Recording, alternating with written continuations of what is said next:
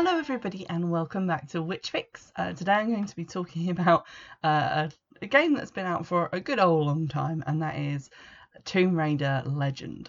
This game makes me feel well and truly old because I remember being excited for it coming out in 2006, which was when it was released, and we had it on the PS2, which was like our home's only console for a good long while, and a good long while past when, you know, the new generation of consoles came out. And I remember really loving this game.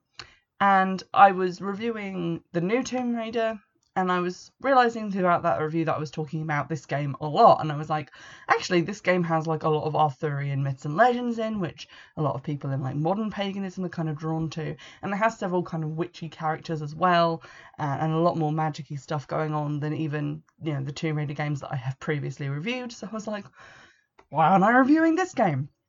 And then I decided to review this game. And that began quite a saga, a Lara saga, if you will. I got straight on eBay. I bought a copy for £4 from, I think it was Music Magpie, because they have a lot of stuff on there. And then I waited for it to arrive, and it took like a week to turn up, and then it did come. In the meantime, I had started to play Rise of the Tomb Raider, which is the second game in the new trilogy. So I had to finish that first because I'm kind of anal about that. I don't like having lots of games on the go at once. So then when I actually got around to it and playing Legend, it wouldn't run. And I knew it was backwards compatible because I'd actually done my research for once. So I went away and I cleaned it, and I finally got it to run after like putting it in like 5 different times. It installed, I played the first level, and then it took me a while to get through that level because I was obviously fresh from new Tomb Raider, which works a lot better and is a lot less fiddly, and it took me a while to get into the controls, but then I did. And then I had to wait a whole week while I was at work before it could be the weekend and I could play this again. And then when I did, I put the disc in and it didn't work. And I tried it like 7 or 8 times, cleaned it again, tried it again. It just didn't want to run, so I had to return that disc and then buy a new copy, and then that took a week to come, but eventually we got it to work. So here are some thoughts. As I said, it did take me a little while to get back into because this is back when games had levels and when they were quite linear as opposed to the new Lara Croft games, which are obviously quite free roaming. They are linear in places, but there are quite large areas for you to explore. And I'd forgotten Lara's historic propensity to handle like literally a buffalo on Heelys, i.e. not very well.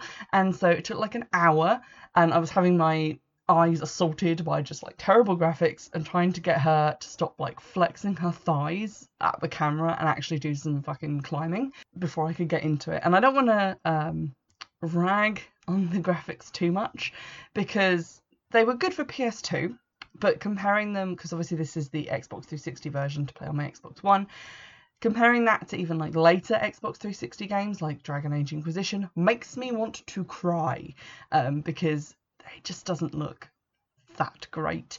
The ruins you spend a lot of your time in, especially in the first couple of levels, are really blocky and brown, and there isn't a lot of texture to things or, you know, foliage and stuff added in because they just didn't do things like that in 2006. And also the character models are vaguely cartoony. They kind of look like a mannequin that someone has screen printed a cartoon face on, which is not great. I'm not going to get too down on it for the graphics because obviously it was 2006. That was like over 10 years ago. It's not going to look as good as modern games. We get it. But you should be aware going in that if you're going to go back and play this for some witchy content, that it's not going to be particularly easy on the modern eye. Although I find with older games, it's sort of like watching black and white films. Like at the start, you're just like, oh, this is weird. I'm not used to watching things that look like this. And then after a bit, you just get into it and you just forget what modern games look like. Your brain adjusts and you kind of start seeing, I guess, what the developers originally saw when they were like, this is what we're going for and this is how close we could get to what we wanted you to see, and your imagination is just going to have to do the rest. It's also not particularly fair of me to keep comparing the game to the modern Tomb Raider, but I'm going to do that anyway because I feel like between the two of them, they actually have elements that if they were combined would make my favourite Tomb Raider game ever. And they kind of complete each other in that respect. So I'll start with a brief description of the plot. This is actually the second game in what was then the rebooted trilogy. So there was Tomb Raider Anniversary, Tomb Raider Legend, Tomb Raider Underworld, or Trundleworld. And Anniversary was pretty much like a straight remake of one of the PS1 Lara Croft games, and I can vouch for it being pretty much a straight remake for about a third of the way in. I have no idea if the rest of it is, because me and my brother were like 10 when we tried to play the first Tomb Raider, and surprisingly did not manage to finish it. It just felt like the game that would not end. So in that game you were trying to find the Scion of Atlantis, and you're trying to find it because it contains like a huge amount of knowledge, like more than the Library of Alexandria or whatever, and you're trying to use it to finish a quest that your father was on to find out what happened to your mother and how she died. So Lara kind of goes on a journey trying to find this thing where she ends up having to kill people and do all sorts of things that essentially mould her into a more ruthless Tomb Raider type Lara Croft. And then at the end you find out that the lady who hired you to get the Atlantic Scion is actually like one of the rulers of Atlantis who betrayed the other two, and she has bat wings, and a lot of weird mystical shit happens. That has very little to do with the plot of this game, aside from the fact that you're now on the trail of the thing that you think is responsible for your mum's death, and I guess that you found that because of the Atlantic Scion. You end up going to, I think, Bolivia in the first level and finding a dais, which you and your mother discovered when your plane crashed there when you were a little girl. And your mother was talking to something in a portal, and then she yanked a sword out of the dais and she disappeared. And Lara is on the trail of trying to find out what the fuck happened there and where her mum might have gone. And then you also, at the end of the first level, you see a lady called Amanda, who's kind of like amazing. She has like bleached blonde hair and she looks like kind of gothy, and she has leather pants, which is super cool. Or, you know, like 2006 me thought that was super cool. And she was your friend who died supposedly on an archaeological dig when Lara was a lot younger. And when you go back to where the site of that dig, you find just her shoe at the site of the cave-in that you thought killed her. So Amanda clearly survived, and now you're on a dual mystery hunt trying to find out how the fuck that happened and also what happened to your mum, and those two things are obviously connected. The game goes on to connect various different myths about mystical shamans or wizards, like for example Merlin, who helped a ruler ascend to power by giving them a magical staff or sword. I have no idea how tied into reality the myths quoted are, but you know, the Arthurian one seems pretty legit, so I'm just going to believe whatever they told me. And you're on the trail of all these daises because they all relate to these individual myths, and eventually you do go to Cornwall, the exotic locale of Cornwall, to an Arthurian museum to break into a tomb that's underneath it, which is like King Arthur's tomb or whatever. With that said, and the plot reasonably described, just to get into what Lara Croft is like, I've been kind of lumbered with young, desperate, kind of constantly getting attacked and falling down Lara from the new trilogy. So it was kind of a nice to have a return to sassy adult Lara who has literally 2 guns and uses them to deal with all of life's problems. Like, I can dual wield again and I'm excited for it. Keeley Hawes' voice acting is as amazing as I remember it being, and she manages to make something really good out of what is at times pretty witless dialogue. The same can't be said of some of the other voice actors, with special mention going to Lara's mum, who sounds just mildly put out during a plane crash, like someone has brought her the wrong hors d'oeuvre. And child Lara is also not very well voiced, but then I guess they're only in like a few cutscenes at the beginning, so no one really cared that much. How the fuck ever. The male gaze is, or was, alive and well and definitely present and chasing Lara around her blocky brown playpen. Her waist is actually smaller than her thighs, and her chest quite literally defies gravity as she flips and tumbles and swims around, and literally like Pamela Anderson pretending she doesn't have a film crew directly in her arse. And that's not to mention her clothes. There are a number of outfits. I think you get like a new one for every level, and you can then unlock them and equip them to play back over previous levels. But most of them leave Lara's legs, arms, midriff and or chest exposed. Even when she's climbing around on rocks, slithering around in tombs with like knives coming out of the walls. So after a few minutes I was thinking of new Lara with a new fondness, because although she is a little bit whiny at times and helpless, she at least wears like cargo pants and a sensible jacket. Or, as in the first game, when she was just in a tank top and cargo pants, she had at least been shipwrecked, so that was kind of an excuse. New Lara also climbs, jumps and moves like an actual human would when traversing difficult environments, rather than someone representing the spearmint rhino in rhythmic gymnastics at the Olympics. A prime example of this is one of Lara's like ledge climbing moves. Can I just say how salty I am that instead of her automatically pulling herself up from a ledge, you have to push A? And A is the button for a lot of other things, so sometimes Lara gets confused and will just let go and die. Whose idea was that? Anywho, she does this like little ledge climbing move where she like is clinging from the ledge with her hands, and then she flips her legs like over her head to stand on the ledge, like she's doing really dangerous yoga. And it looks like it just wastes huge amounts of energy and is just there to look sexy and tintillating, which I'm not gonna lie, 2006 lesbian me just kind of appreciated that, but now I'm looking at it and I'm like, I miss new Lara who would just kind of fling herself onto ledges and climb like a person. There's a moment in the first level where you're in like a jungle environment and you do your first little bit of swimming. Lara jumps into some water which is like crystal fucking clear, and then climbs out the other side and kind of flicks her ponytail and goes, "Ah, that was lovely." And I start feeling really bad for like new Lara because she had to slither around in water full of like rotting explorers and piranhas. Like the soundtrack had her audibly gagging and gasping with horror. And then you've got old Lara who's just dipping in and out of crystal clear water like a fucking Bond girl, continually saying, "Oh, the water's perfect. Oh, it's so lovely."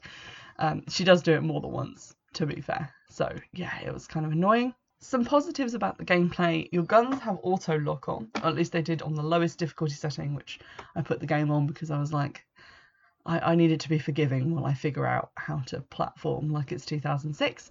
The puzzles are actually super, they're not like hard to solve, they're actually quite easy, but they are at least interesting to solve. The reason they're not so hard is because there aren't so many like newfangled textures and things for important cranks and wheels to hide behind. It's quite easy to spot the items that you can interact with. Like, you remember in like old Bugs Bunny cartoons, there'd be a bit of section of the wall that was like a different colour, and you're like, something's going to come through there because they've drawn it different. That's basically how this Tomb Raider works. So you're like, this box, it has more detail than the other boxes. I bet I can move it. Speaking of boxes, someone clearly had a burst of creativity and they were like, 2006 is the future, let's try and innovate gameplay. Because they've done away with that old, like, here is an object that you can move and here is the linear path on which you can move it. Because Lara can now just drag boxes diagonally across floors and doesn't like have to follow a specific track. And if you think controlling Lara Croft is difficult when she's just walking around, you try controlling her when she can push a box in multiple directions, because my god is that frustrating. It's not so bad when you're just trying to like move a box across a floor, because it doesn't have to be lined up perfectly, it can just be diagonal and weird. Because a lot of the times, even when you're trying to push something in a straight line, the game is like, oh no, but you've pushed the directional stick 1 degree to the left, so you must want her to just turn the box that way. And you're like, no game, no. It gets really annoying when there are moments where you have to push the blocks along to stop you getting stabbed by knives, but she keeps turning the box sideways so you do get stabbed by knives. And there's one moment when, in quite a fun level actually, you're in like a modern office block in Japan, because you're trying to like steal an artifact from there.